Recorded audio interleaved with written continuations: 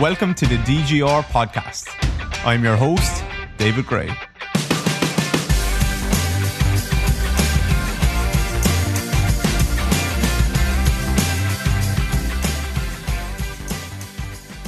Hello everyone, David here. Welcome back to the DGR podcast. I hope you're all doing well. This is episode number 64. I'm joined by Keir, Wenham, Flatt, a repeat guest. Keir was with us on episode 6. We were talking a lot about branding and building a business back then. And we're still talking about that now. So Keir has coached in the very top level of professional sport.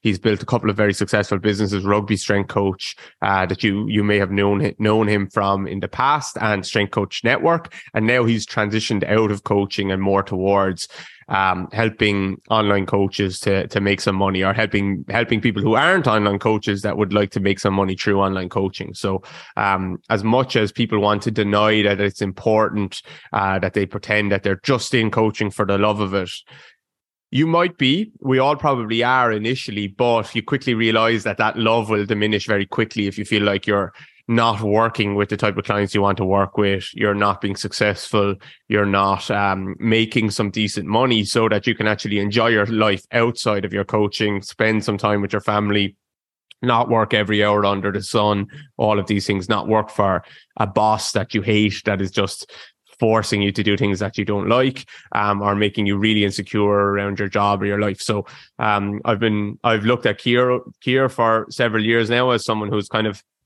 been an influence on pushing forward and pushing for coaches to develop that side of themselves, not just their coaching eye side of things or how to coach, but actually their business side. So I think you'll learn a lot from this. We talked about it, just his transition from coaching into the business world, and how you can basically have be a more successful coach that earns some money and enjoys their job more. So that's what we talk about. If you enjoy it, maybe you can give it a share for us, tag me and Keir. That would be really helpful. And on with the show. Here's Keir. Okay, Keir, how are you doing, man? Round two. Round two. When was the last one? 2 years ago? No, the podcast. You were guest 2 or 3 or 4, and that was November 2021. Yeah. Okay. Yeah. So who was guest number 1? Joel, because I asked Joel about. Joel was my first podcast that I did. I was on his podcast, and kind of asked him how to make a good podcast. So that's what the first episode was about. So yeah. Joel threw me in the deep end because that was a big podcast to be on for my first one, and I was shitting myself, but I did okay. So. Did he talk to you about ayahuasca? No. Bro, you get that guy started on ayahuasca, he doesn't stop. He hasn't mentioned it to me. Certainly not on a podcast. Yeah. So what have you been up to? Since then, oh man, 2021. I got married. Made some changes to the business. And I think it's a little bit of a natural progression, which is just like, wherever your focus is, whatever you do more, you're probably going to build credibility in that regard. You're probably going to self-identify a little bit more in that regard. And man, look, I coached.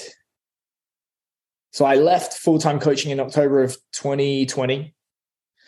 And then I kind of had this mentality of like, I need a break. And it's a little bit arrogant, but it's also, I think, fair, which is, man, it would be a shame if I didn't coach anyone. I've got like all this experience, pretty good at what I do.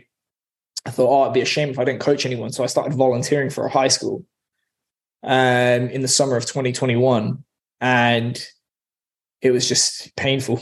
It was painful just because, you're more free of the usual bullshit, but it's all still there. And, it actually happened parallel at that time.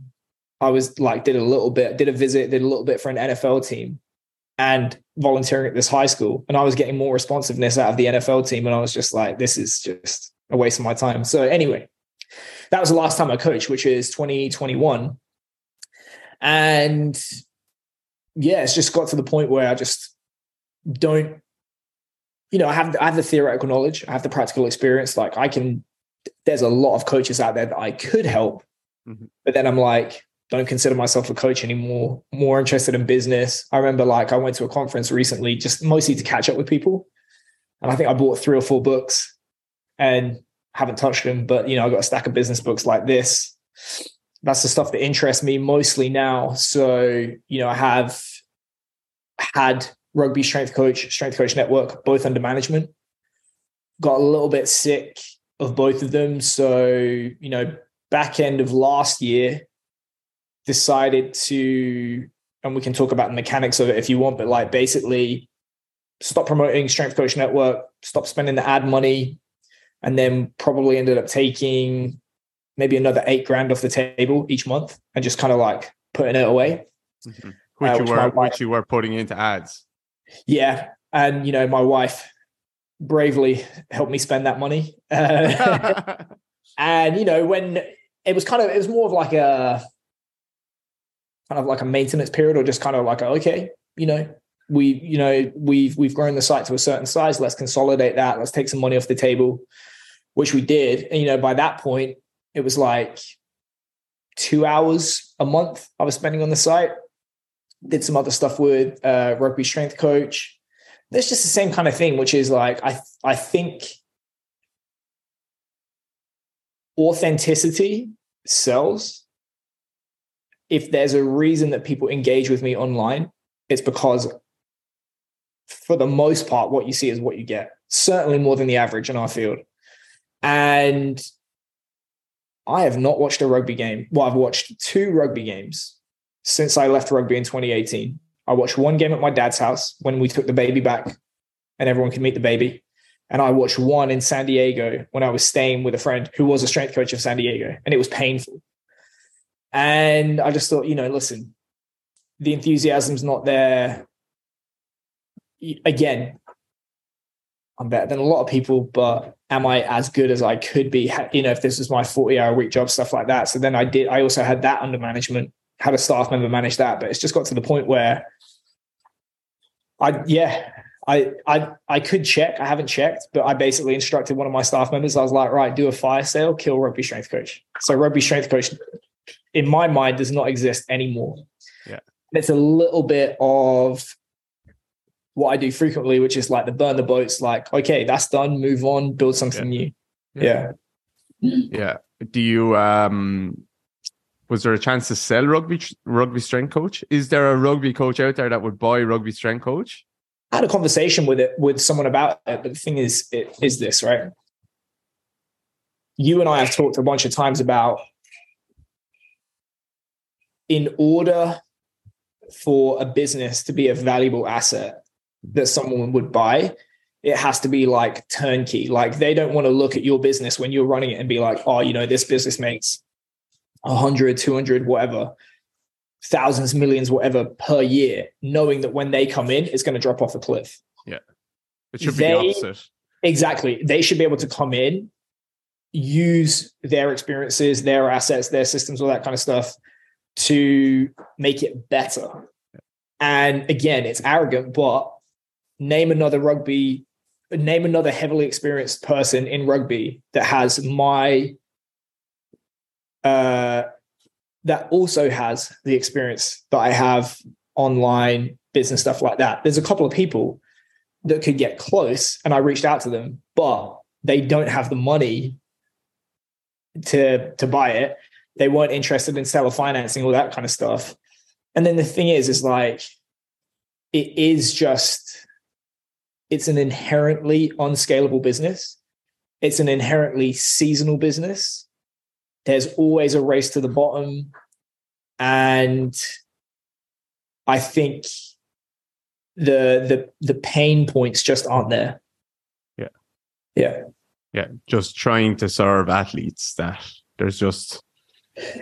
It's every man on earth thinks he knows how to fuck, fight, and drive better than the average. If he's ever picked up a barbell, add training to the mix. Half the year they disappear. So that's, the best businesses are recurring businesses. Then you have to consider the thing that there's a huge amount of individualization that needs to take place in your fulfillment of that product or service in order for them to get great results. Mm-hmm. I don't have this equipment. I don't train on these days. My schedule doesn't fit up, all that kind of stuff. That's a limit. Then you look at like, okay, total addressable market of rugby players, 4 million registered rugby players in the world. Okay, how many of them are pro getting it for free? How many of them are so amateur they don't care? Yeah. So you just get rid of these massive chunks. Then it's like, okay, now take the people that are arrogant enough to think that they can do it themselves. Then you take, it's just like this. And how many of them have enough money to even be able to, a mixture of care plus they care, plus they actually have enough money to care and put their money where their mouth is. You can make a living doing it. Mm-hmm. You can for sure make a living doing it. Yeah, but that's not good enough for you. No, I mean, that's not what I aspire to. So yeah. Do you get bored easily with things, do you think? Yeah. Me too. It's not, I wouldn't say like bored, but if it's like, I like to make meaningful progress. Yeah. It's not bored. It's you have to feel like that challenge is there to keep pushing forward. And it's like, of course, it's not to say you couldn't be a better rugby strength coach, but the gains are going to be very minuscule at this stage for you.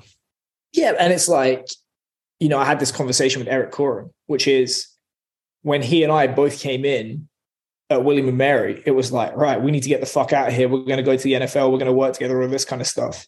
And it got to like 2-3 years after that point, and it was like, well, actually, we've probably outgrown what that represents. Like, that's not going to cut it. Like, being told what to do and having the same problems with a nicer office, no thanks. Like, I would like to build something bigger than, well, I don't have access to a sled. What should I do? Yeah. Yeah. It's tricky. It's very tricky. I think we're quite similar personality wise in that regard. I get a little bit, I get a lot like that. We've been like progressing well for a couple of years, and I had this conversation with Jamie Smith on his podcast. Melbourne Strength Culture. It was like it feels like. I signed up for my course. I spoke to him. Perfect. Yeah, he's he's a legend, very good business guy. Just a really nice guy. But it feels to me like I'm at a stage, and it's like I just want to like burn it down and move on to the next thing. But I'm far away from the point where like I'm only making marginal gains. I have massive gains to make in the business world and in the coaching world. But it's that thing is like itching at me to just burn it down for no reason and move on. And I'm not saying that that's what you've done. It just feels like, to me as well, it just feels like looking at you, it's like you're just done. It's ready for the next thing. Well, he's a Scientologist lunatic. He probably front-run his investors and defrauded them. But a kernel of wisdom from Grant Cardone, which is you have to be willing to kill the existing version of yourself to become the future version of yourself. So if you look at his career, he started out as a car salesman, then he was a sales trainer, then he was an online marketing guy, then he's into multifamily real estate, all that kind of stuff. And it's like, you can go back to, when was it? A couple of months ago, I was like, no more rugby strength coach. That's why the Instagram now is Call Me Keir. That's why I bought callmekeir.com, because it's like people, just because I find, I like to argue with people online. It's good for good marketing if you can handle it. Who have you even coached? More fucking people than you. Oh, you don't coach anyone. Yeah. Doesn't mean that I haven't, and it's like, well, okay. Who do you even coach? Blah, blah, blah, blah, blah. Okay, cool. I've let the work stand for itself. And yeah. Why can some people pull off the meme stuff and others can't? Because it's inauthentic. Mm-hmm. Good answer.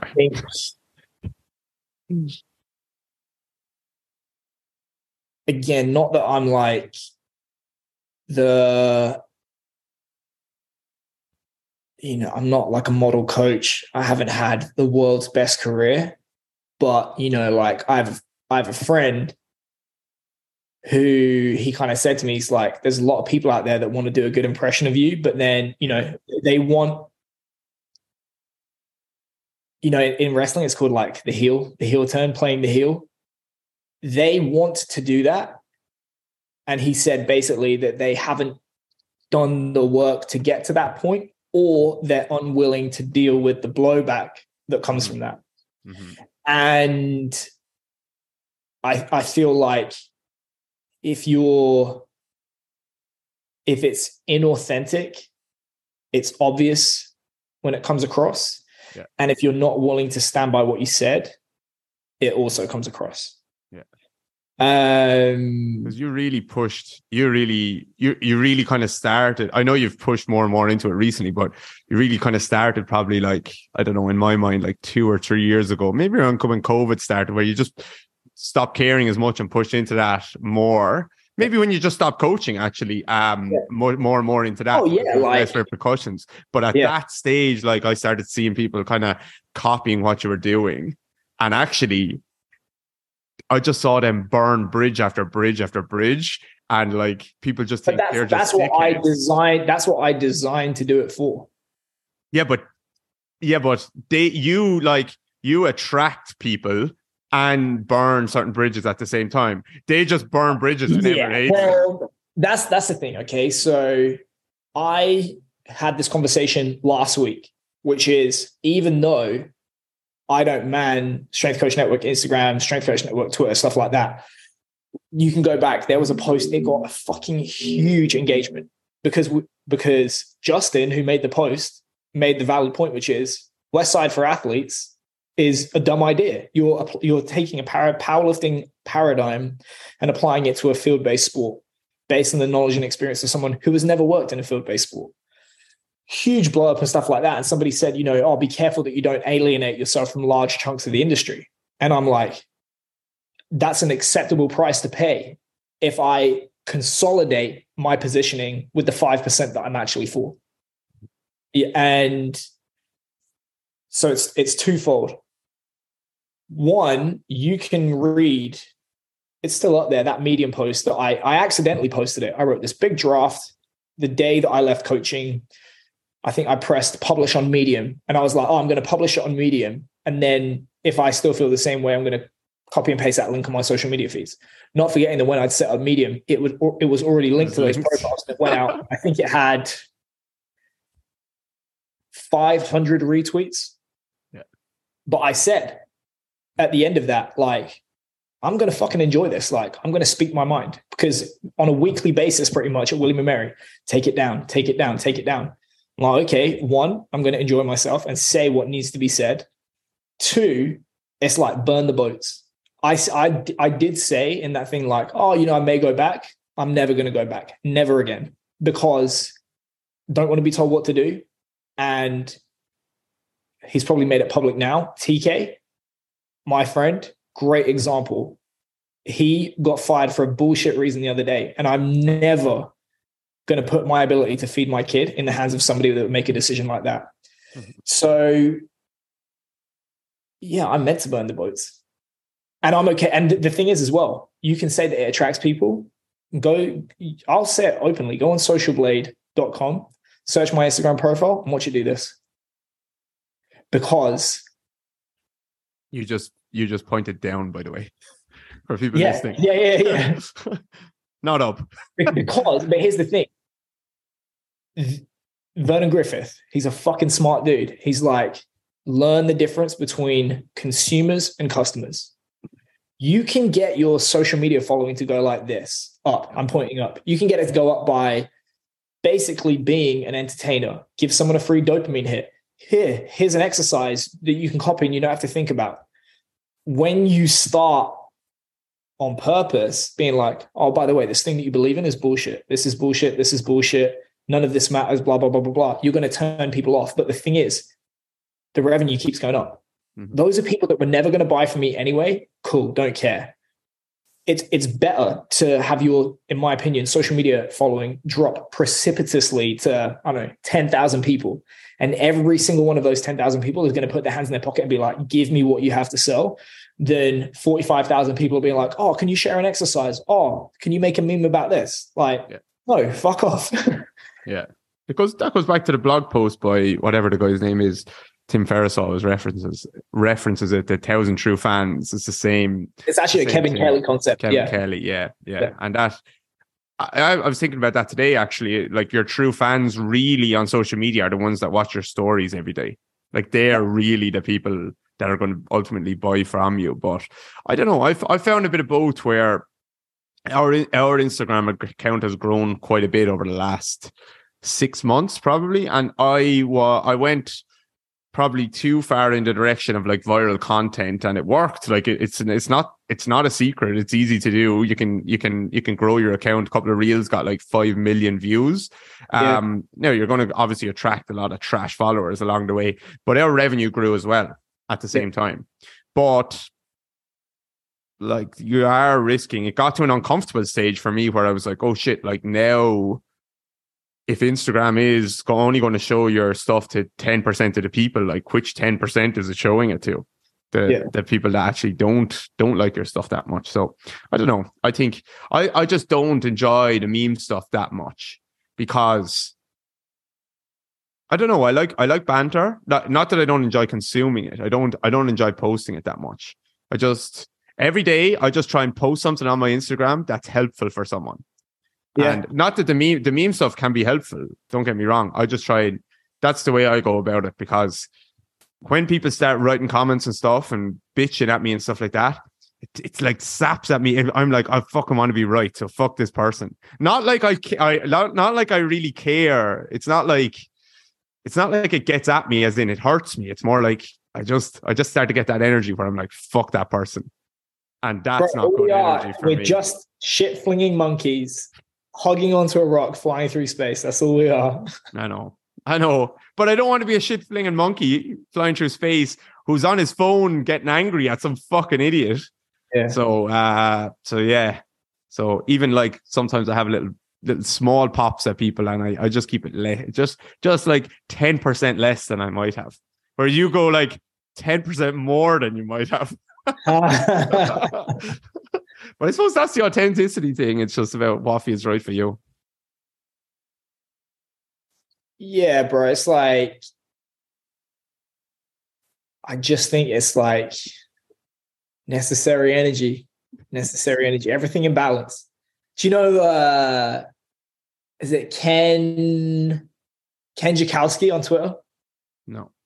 He's the nicest guy. He's a high school track coach. He's been coaching for like 50 years. Such a good guy.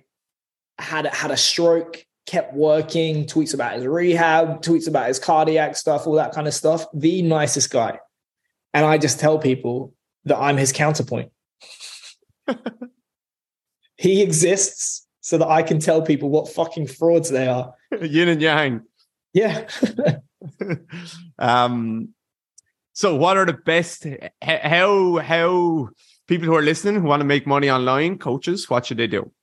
Few obvious things that they're not doing that they should be doing, apart from stirring the pot. Solve the most immediate pain you can in the fastest way possible, in a manner that reduces the friction and difficulty to the person solving the problem. Okay, so what's an example of some pains then? What you do. One of the reasons that I believe you've been so successful is I'm so good looking. You know what? You help people to get out of a very real physical pain very, very quickly via some low friction strategies. I forget who I was talking to the other day, but they mentioned you, which is like, you know, if you have the choice between a specialist piece of equipment that you have to travel to the gym to do, or you can do it with, you know, a wall and body weight, why wouldn't you do it with body weight? Because it's that much lower friction of a solution. I think, So now we're getting into low friction. Yeah. So so a second ago you mentioned identify the pain, friction, huge pain. So here's the thing. And speed. So pain, least friction, and fastest. Correct. Yeah. Straight still, Alex Hormozi value equation. Dream outcome multiplied by likelihood of success divided by time to outcome multiplied by difficulty and friction or unpleasantness. Yeah. So this is like a Russell Brunson thing, is like there's honestly very few real pains. There's money, health, relationships.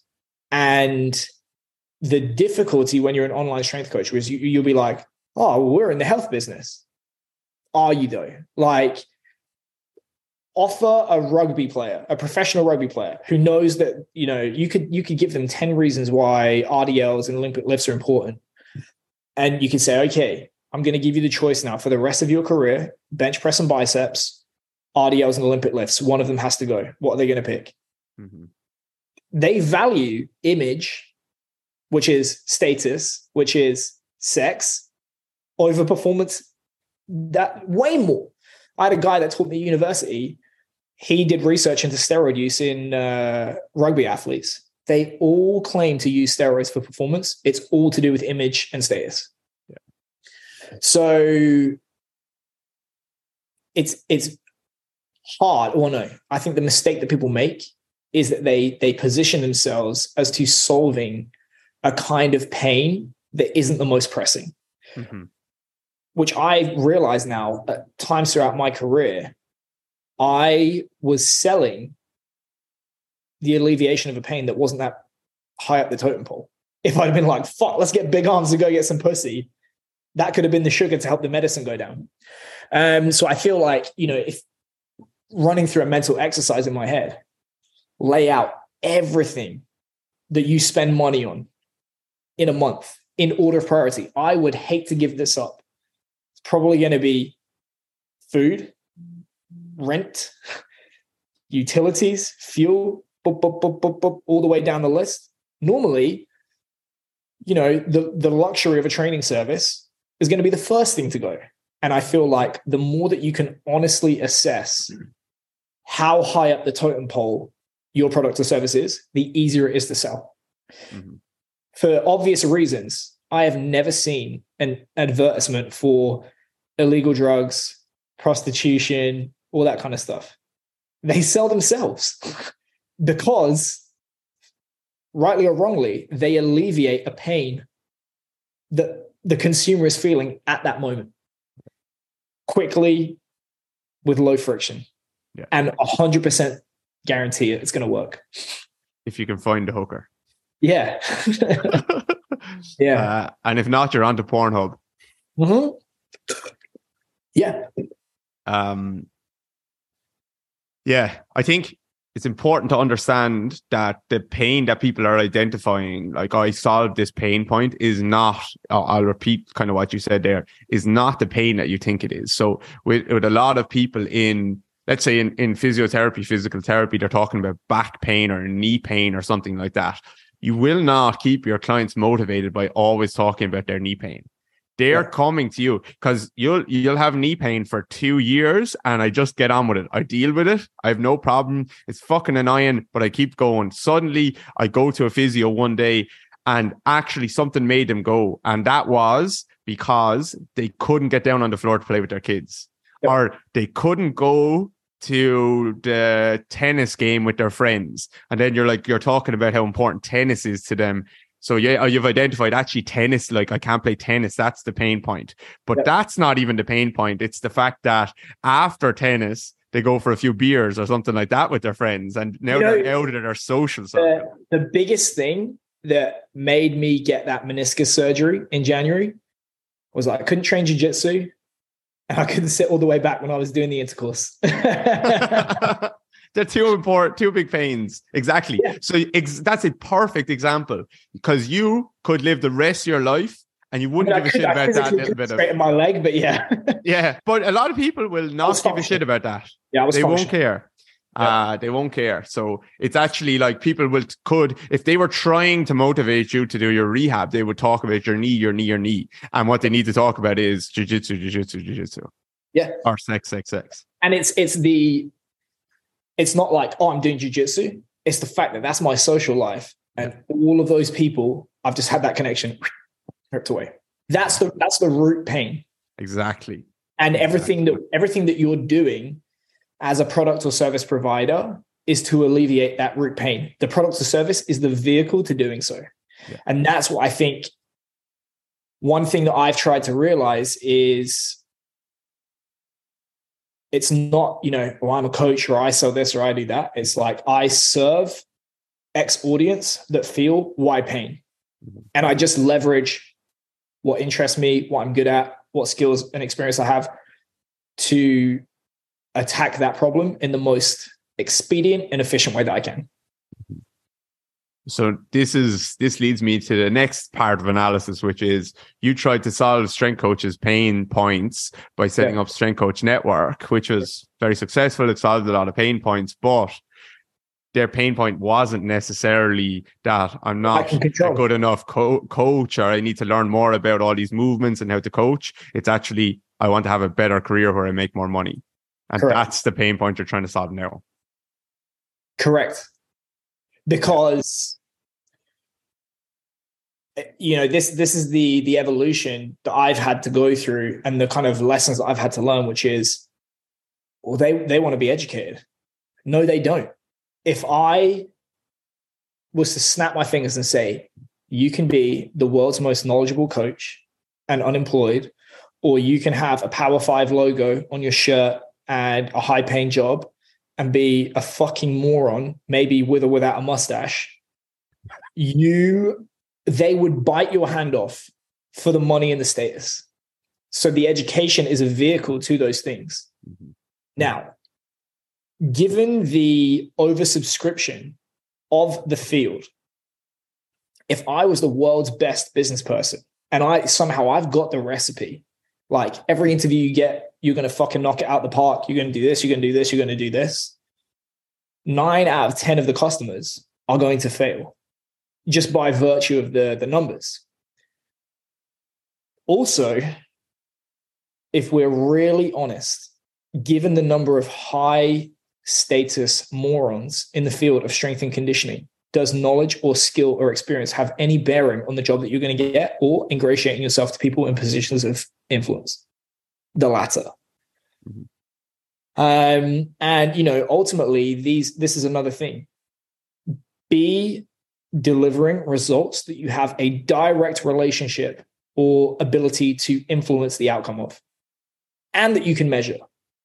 Look at the niches that are most lucrative in the online space: vertical jump, bench press, sprint speed, pitching velocity, serving velocity, club head speed, drive distance, all that kind of stuff. The more intangible, it may be right, but the more intangible and the broader the result that you're delivering, in my opinion, the worse a business model is. Yeah. If you took an O lineman and said, I will increase your bench press by 100 pounds in 12 weeks or less, you might be a way more lopsided and ineffective athlete, but you would do better business than I'm going to make you a better O lineman. Yeah. Yeah. Yeah. You can't measure. So, can I control the status or the level of job that a strength coach has directly? No, I can't. Strength Coach Network is really, really good at providing you with the potential to do so. Otherwise, it wouldn't have been successful got to the point where it is. Yeah. But can I control the ability to put $1,000, $5,000, $10,000 in your pocket between now and the end of the year? Absolutely. Yeah. Absolutely. Yeah. Which is what I'm doing now. Mm-hmm. Yeah. That's why on my podcast, I've talked so much about the business side of things. I love talking about movement. I absolutely love it. But every solo episode, whatever I'm talking about, a little bit of business stuff, Instagram stuff, because there's just a weird thing. And I said it in our workshop the other day about, oh no, I said it on my last solo podcast, people are talking about coaches saying, I don't want to be an influencer, I want to be a coach. I'm like, you're saying that because you cannot influence anyone. You don't even have the ability to influence clients to work with you in the first place. So that's a big part of the job. I think we've transitioned a lot over the last couple of years to start to, like, as you know, now teaching workshops, and we have our education side, and we're moving much more in that direction because I can just influence more people, make more money. And I enjoy teaching more. I enjoy teaching people more, like coaches, about movement than just working one-on-one with clients all the time. But I do like a mix of both. And that's been successful. Like, people will constantly write to me about how well how their clinic is now full because they're using things in these ways. But then other people won't. So I guess that's the gap that we're not quite ticking, which is showing people how to transfer their skills into actually the business. And it's not that hard, I don't think. It's just hard to get that point across. But think about the intelligence level of the average American, and then consider that 49% of the country is dumber than that. Yeah. No offense, America. Just the world in general. Well, I'm salty at America because I found out the wait period for my green card has gone from 8 months to 22. So okay, yeah, okay. Have some more digs at America.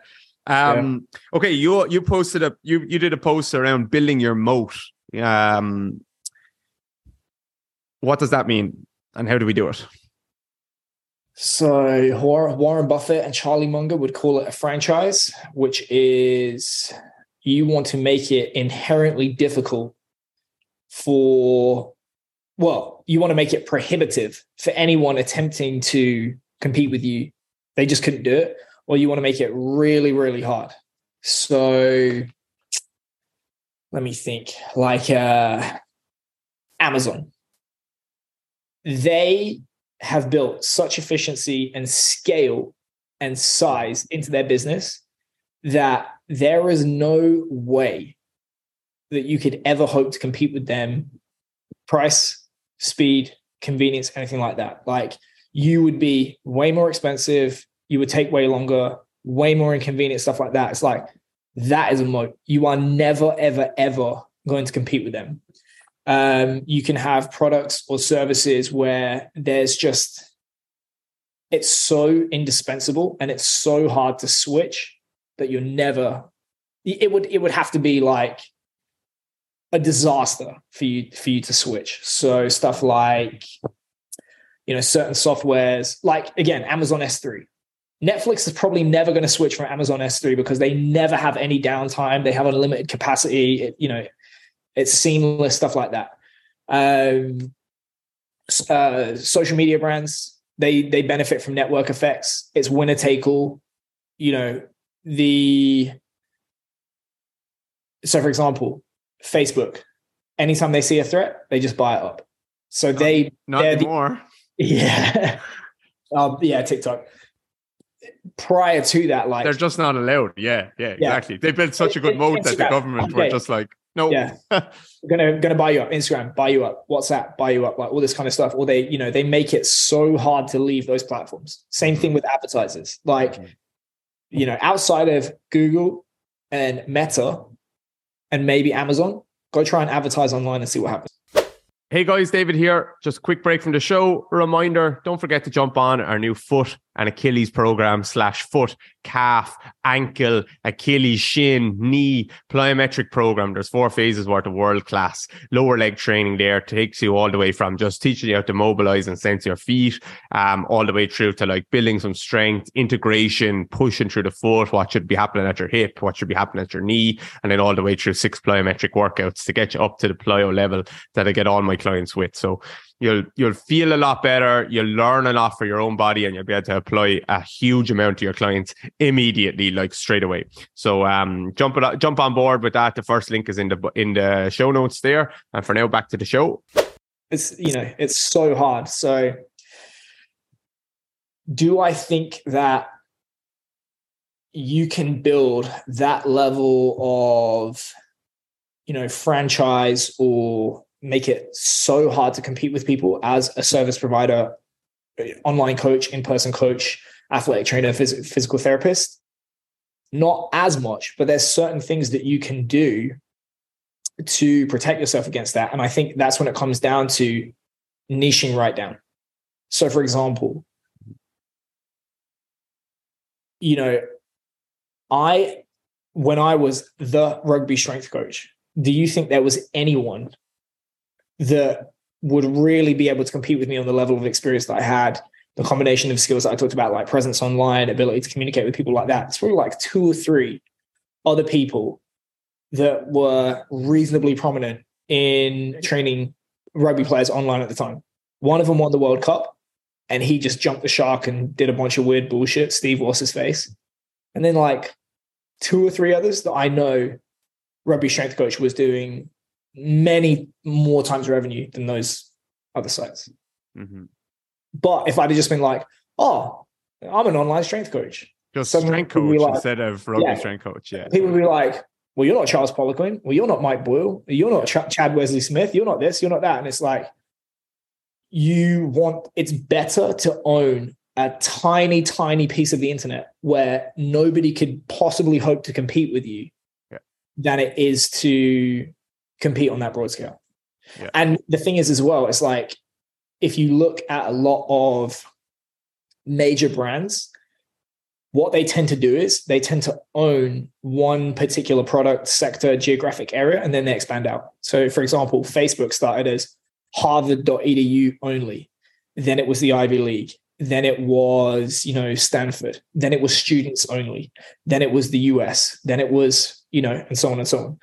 Amazon started with books. Then they went to DVDs. Then eventually they went to stuff that wasn't a box shape. Now they own pharmacies, Whole Foods, all kind of stuff. Uber started in San Francisco. Then they went to, like Chicago, New York. They get all those major markets. Okay, now we're going to go to Brazil, like all this kind of stuff. And if you look at, not that I'm on that level, the rugby strength coach network, strength coach money moves. Mm-hmm. And I'll tell you, what I have in my head is, well, okay, online strength coaches, in-person strength coaches, ATCs and physical therapists, sport coaches in general, dietitians and so on, and just those kind of like expanding concentric circles. Yeah. So what would you say, if any, is my moat, or what could I do better? Free consult here. I'm gonna lay the foundation that we're gonna have offline, but like you have encountered the same problem that I have to an extent. I think you've hit the ceiling at a high level of revenue and more success, which is you struggle to decide if you are for practitioners or for consumers. Practitioners. Okay. So we haven't hit a ceiling. It's not a ceiling, more of an impasse. I know. Yeah. Which I just wanted to slip that in. We hit a ceiling for about a year. Yeah. While I transitioned into more practitioners, and then we've blown through the ceiling.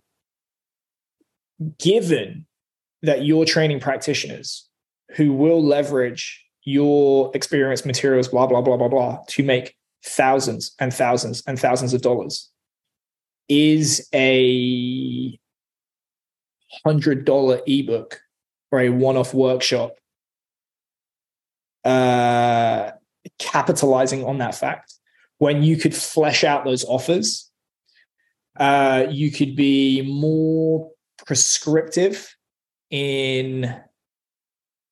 you could be more kind of like, well, here's the how, the what, the why, the contingencies, how it fits together, stuff like that. Mm-hmm. And I think it's a long-term project for you, but like where you need to go with it is you need to be like, okay, you're a David Gray certified level 1, level 2, level 3. You're going to pay us $1,000 a year to be in the network, to come to the conference, to do the CPD events, stuff like that. And then I think when it comes to the media, a little bit, like, I'm kind of shooting myself in the foot. You should not be talking to me. There is not a physical therapist or athletic trainer that needs to hear from the rugby meme guy. It might be you're kind of like, again, it ties into like, you're what is the root cause of the problem? Physical therapists want, for the most part, money.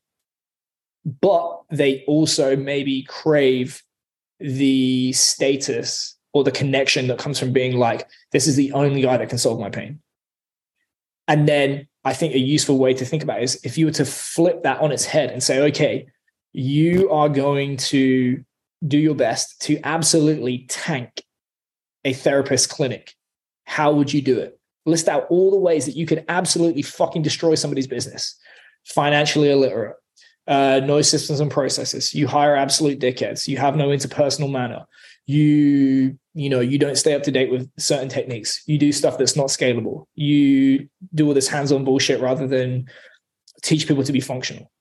Each of those things, you need to flip it on its head and say, okay, how do you have a good interpersonal manner? How should you be financially literate? How should you select people? How should you do this? Mm-hmm.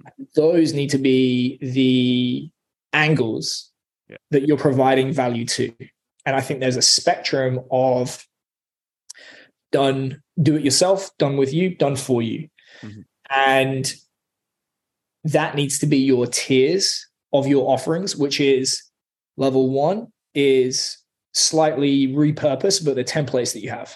Yeah. Done with you is going to be your in-person, or it could be, you could have a course in between, having the course in between, having the in-person mentorships where people come to you in Waterford, because then you're increasing your scale. You could be doing one of those every single weekend, or, every quarter or whatever it is. Then the top tier needs to be, we will come to your clinic for a week and basically unfuck it, and you're going to pay a lot of money for the privilege. Yeah. Then setting up your funnel so that you are leveraging your media presence to attract those kinds of people and driving them to the bottom of that funnel as soon as possible. Mm-hmm. Yeah, you're right, and that's not in that exact way, but that's the direction that we've been moving towards. I can tell. And I know, and it's just I haven't been rushing with anything, and I spoke to my dad about this yesterday. It was like, I know a lot of people say strike while the iron is hot and stuff, and there is definitely a case to be made for that and moving quick and stuff like that. But I don't know. I've been just enjoying the journey we're on as well. That's why. And I think as well, it's like the whole like strike when the iron is hot. You're not in a business where it's fashionable or not fashionable, where you have to do that, So if you were like, for example, I keep using these big brands, but I think it's universal. It's like YouTube Shorts needed to be made yesterday. Facebook and Instagram Reels yesterday, because if you don't, you're going to have your lunch taken by TikTok and stuff like that.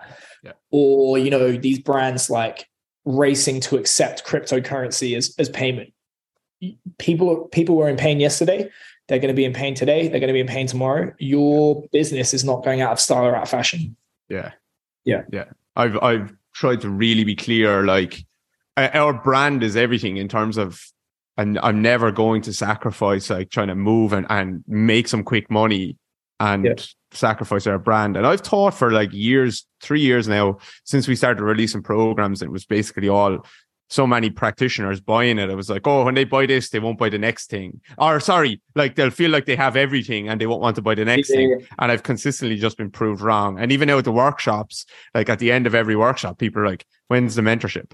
And so it's actually, but that just tells me we're attracting the right people because they're hungry for more. They're not just looking for that quick fix. So I know like our email list is filled with 12 or 15,000 of the right people that are gonna. In my opinion, you should have a template for each of the major injury types and injury sites. Yeah. that feeds down into a long form course, that feeds down into an in-person mentorship, and then that kind of like white glove, pay me a lot of money option. So how can see it seems like the moat stuff with regards to online coaches, let's say, the moats are built with personal brands. Correct.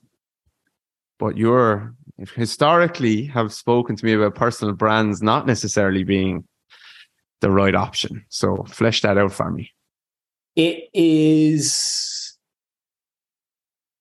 only a poor option if the expectation is not set on the front end that you are buying a result and you, as the face of the brand, promote that result. If you're promoting it as, come and train with me, you're going to shoot yourself in the foot. Yeah. Whereas,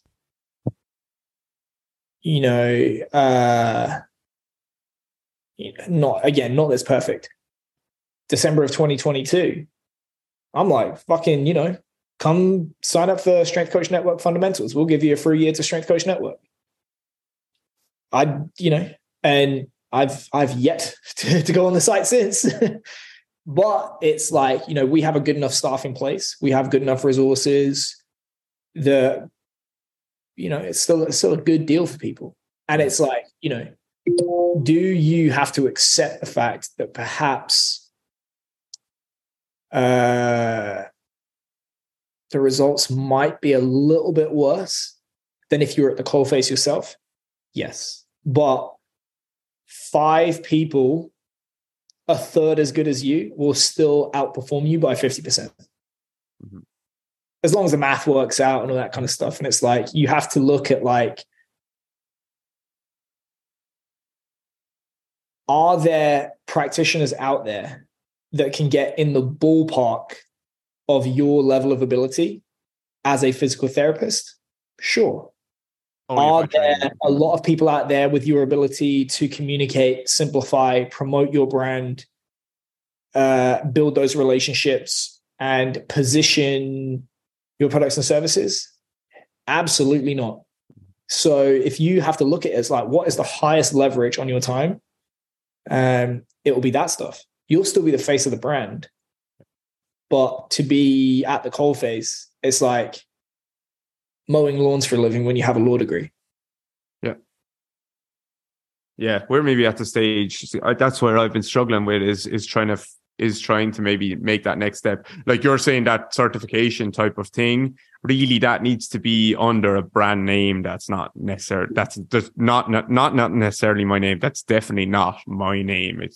It can be associated with my name, but it could be, but like I don't want it to be though. But here's the thing: like, look at. You can see this. It's kind of like being done quite sly. Go look at Dave Ramsey's stuff.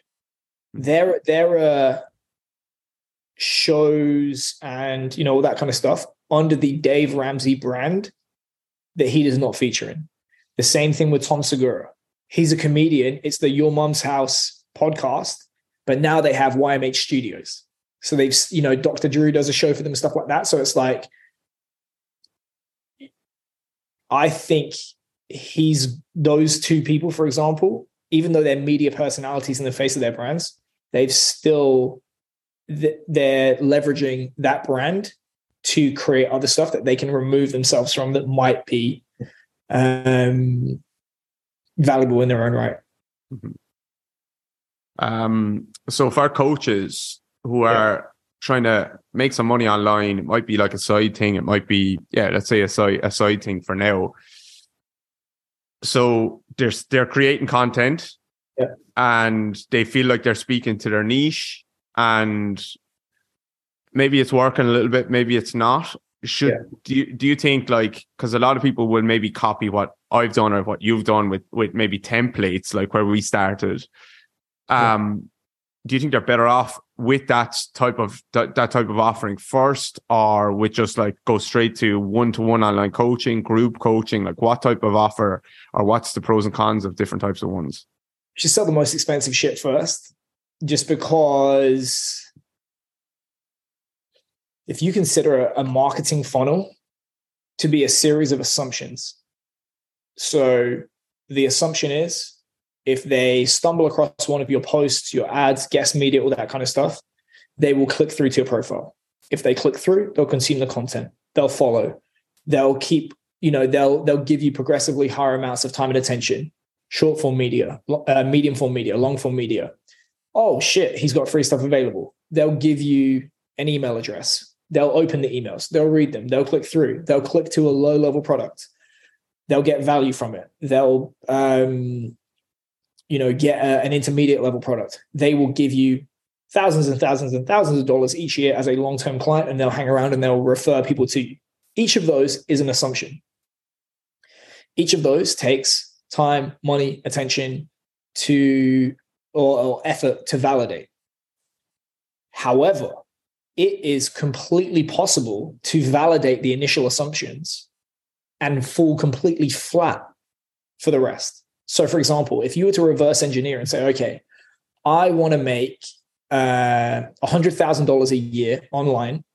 And in order to do that, just ignoring intermediate products and stuff like that, I'm going to have 100 people pay me $1,000 a year, broken down into, was it like $75 a month?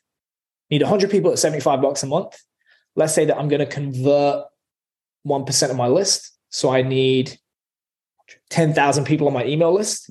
And, 15% of the people that follow me online will sign up for my list. Okay, I need 15 times that or whatever, 8 times that. I'm going to need 100,000 people to follow me online. Right. Let's go build a profile. Let's go build a social media following. 10,000, 20,000, 30,000. Shit, I've got 100,000 people that follow me online. Okay. Time to put out the offer. You put it out and it tanks. Yeah. You spend all that time building something to direct people towards something that doesn't work.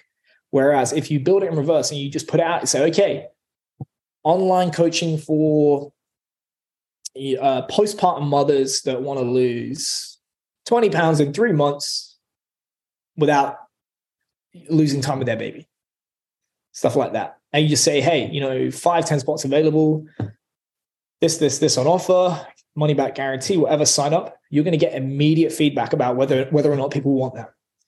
Then you can back it out and, come up with an email resource for, expectant mothers, like, what to expect about bodily changes after you give birth. Knowing that at least X% of the eyeballs that see that offer will convert. And then they're only going to convert higher when you've delivered the value via that lead magnet. Then, for every X number of leads that I get through that lead magnet, it's going to result in Y customers. Then you can go out and say, okay, I need, this many followers. I need this many people consuming my media. Then you can go out and target that media, knowing these are the points that we're going to have to talk about. These are the avatars that we're appealing to, like all that kind of stuff. And then once you do that, it's like you can pay for the eyeballs, knowing if we get X number of people, it's going to cost, I don't know, $5 an email. We need 100 emails to make a sale. We'll make $1,000 from that. Take your $1,000, go out and buy, several thousand eyeballs, and it will come through the other end. Yeah. I think that's probably where people go wrong, is that they see you selling a template for $50 or something like that, and they have a small social media following. They have 500, 1,000, couple of thousand people, and they release that template. They release a template like that for $50. Yeah. And they spend months and months creating it. Yeah. And they're going to convert 1% of their 1 to 3 to 5%, 10% if they're doing unbelievably well of their social media following. Is crushing it. Like, I think historically mine is like 5 to 7. Yeah. And I've been doing it a while. Like 1% is probably realistic. Exactly. We did 10 when we were at 50,000 Instagram followers. We had 10,000 of those basically by Lower Body Basics. Then we went like viral and stuff, and that those numbers got skewed. And I say to people, like, that is, you shouldn't expect that. And I don't mean that as in like we're better or anything like that. It's just the industry averages. I would expect people to do like 1%. Yeah. So they're going to do 1%. They're not going to make any money, and they've just wasted a shit ton of time. If your margins are crazy high and the price tag is crazy high. Yes, exactly. It can't be a low. Yeah. Whether you're selling a template, whether you're selling $1,000 of training, it's going to cost you probably $5 to get an email. Yeah. Might as well make, $995 versus $45. Exactly. And it's probably, to get an email, it's going to cost you the same amount. And to get a sale, you're still going to make the same amount of sales probably. Yeah. So I think that's a mistake. So I would consider doing the template type of stuff once, if that's an option. It's not always the best option, but once you're completely full up with your like online coaching, high ticket stuff, now I can release something to keep, and that kind of keeps prospects warm as well in the pipeline, and you can make some money in the meantime. I think now look, that's me being, no, it's not actually. I was full up with clients, and I was full up with online clients, and that just kind of came by accident. We weren't super targeted on our niche or anything like that. I was just talking about the things that I like to talk about online, sharing the stuff that I wanted to share, talking to who I wanted to talk to. And then, but we were like nurturing that list, if you want to call it that, on social media for 3 years, putting out like quality information every day, or what I thought was quality anyway. And then we released the program, and like 3,000 people bought it in one day. Yeah. But you're right. Like, we could have been doing that and released that, and then maybe no one would have bought it. Yeah, it's not. It is an option. You still had a full client list. Exactly. So in your course, how are you going to teach people to make money? Is it about finding a niche? Is it about building the audience? Is it about how to structure and sell a product? Is it about ads? Is it about modules? I'll give you the modules. The modules are, let me see. Money guy. You should have called you the money guy instead of. Oh no! Well, you kind of branded yourself the rugby guy. You changed from rugby strength coach to the rugby guy. Well, no, that was to take the piss out of the Americans, because when I became the head strength coach of William and Mary, a bunch of the fans were like, "Oh, he's just the rugby guy." The rugby guy. Yeah, he's the money guy. Do you have any idea? So, module 1. This is the thing that I actually changed recently, which is module 1 is just like, here's how you run a flash sale. Like, here's how you make a bunch of money in a hurry because of the providing results quickly, more value. So I actually asked people ahead of time. I said, listen, do you want me to just go through a flash sale? Like, here's how you shake the tree, get some money, get some momentum, validate some ideas, all that kind of stuff. So that's week 1. Then it is reverse engineering to kind of like look at, what is it that you're working towards? Because like we said, if you want to make 100 grand online in this niche, like, here's what you need to do. There may be a ceiling after that. Like, so that would be acceptable in one situation, unacceptable if you want to do more doing something else. So kind of like looking at that, kind of like business fundamentals. So the mechanics, like, what are the governing principles? What are the key metrics that you need to be paying attention to? How do you grow a business? Like, all that kind of stuff. Niching, audience, building products and offers, sales, email marketing, just because I think it's that important to know how to market via email, social media and content, systems, processes, and technology, and then delegation and outsourcing. In the email stuff, are you teaching people how to write, or just how to think about email? It would be like trying to teach someone how to have sex. You do not learn that between the pages of a book. Mm-hmm. You have to get in the sheets. But there are structuring how you deliver those emails. So, for example, it's like there is a direct relationship between how many emails you send, when you send them, what you say, and how much people buy. And a lot of that can be formulaic. Mm-hmm. Like, for example, the second somebody gives me their email address, I'm going to put a sales offer in front of them because enthusiasm is high.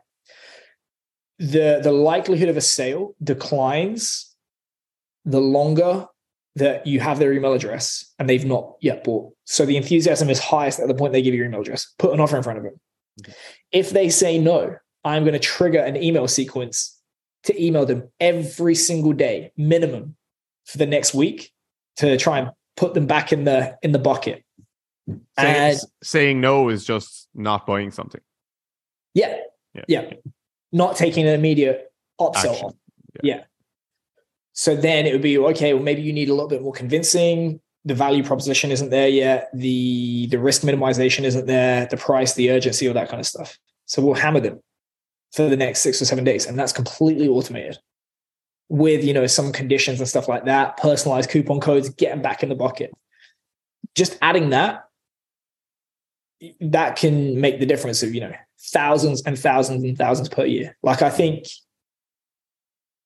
in December, I forget, the last time I looked, it was like maybe we did 6,000 just by being like, do you want to upsell? Like immediate upsells, crazy discount. Do you want to buy? Yes or no?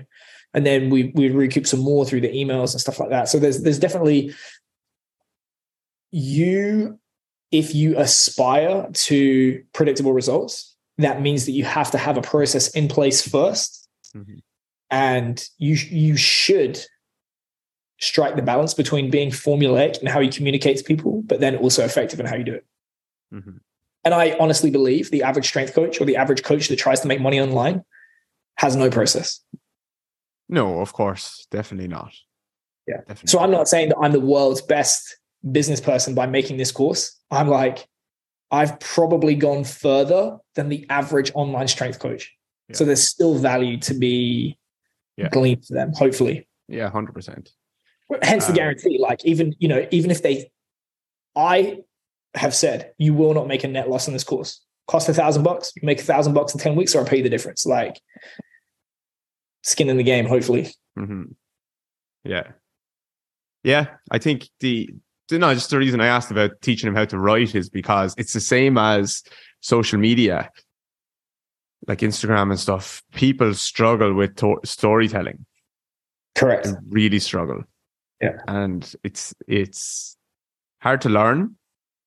I'm okay. I don't think I'm amazing, far from it. But I read a lot of books as a child. Yeah. And the thing is as well, people confuse sophistication with effective communication. Mm-hmm. Putting aside politics and personal stuff, the two smartest media manipulators in the world are Donald Trump and Andrew Tate. Yeah. I knew who you were going to say. Oh, I knew you were going to say Trump anyway. Yeah. But think about build the wall, lock her up, make America great again. You can fucking reel them off. Yeah. Reel off me very, very quickly. What's the slogan for Joe Biden? I don't know. I just hear him stuttering. Exactly. Yeah. Yeah. That's my like, I hammer that home with myself and with Keira all the time when we're talking about branding and stuff like that. Clear, not clever. Our products, clear, not clever. Like we had just released a program, the Foot and Achilles program. And I come up with like clever names in my own head. I'd be giggling away at myself, and then I'm like, fucking 30% of the people won't know what I'm talking about. Yeah. So do you want to know the name of the content business that we put together? Yes, please. Let Daddy Drive. Go look up letdaddydrive.com. I own that URL. Yeah, but that's not clear. That's clever. But the thing is, when I'm talking to you, I'll be like, here's what you need to do to make good content. You can do this, you can do this, you can do this, or you just fucking let Daddy drive. Yeah. And every time there's going to be a conversation with a client, I'm going to be like, let Daddy drive. Mm-hmm. Yeah. But then we becomes clear then. Yeah, we bought LDD content for when people get upset. No, it's good. It's good. I think it's important. I said I wanted to try and normalize or help people feel, coaches and therapists in the industry feel like it's normal for them to make like good money, enjoy their work, feel like they're valued. And I think you've been doing a great job with that. And actually, more so just communicating that like you should even be thinking about this stuff rather than just hanging your entire life on someone else's whim on a certain day where they could just hire you or fire you. Yeah. So it's important. It's really important. And you enjoy your life, you enjoy your work more. Money is important. People fucking pretend it's not. It gives you a bit of freedom to do what you want to do with your life. Yeah. And, ultimately, I think it boils down to it's like relationships and health, probably more important. If you were to say to people like, oh, do you want to be as rich as Warren Buffett?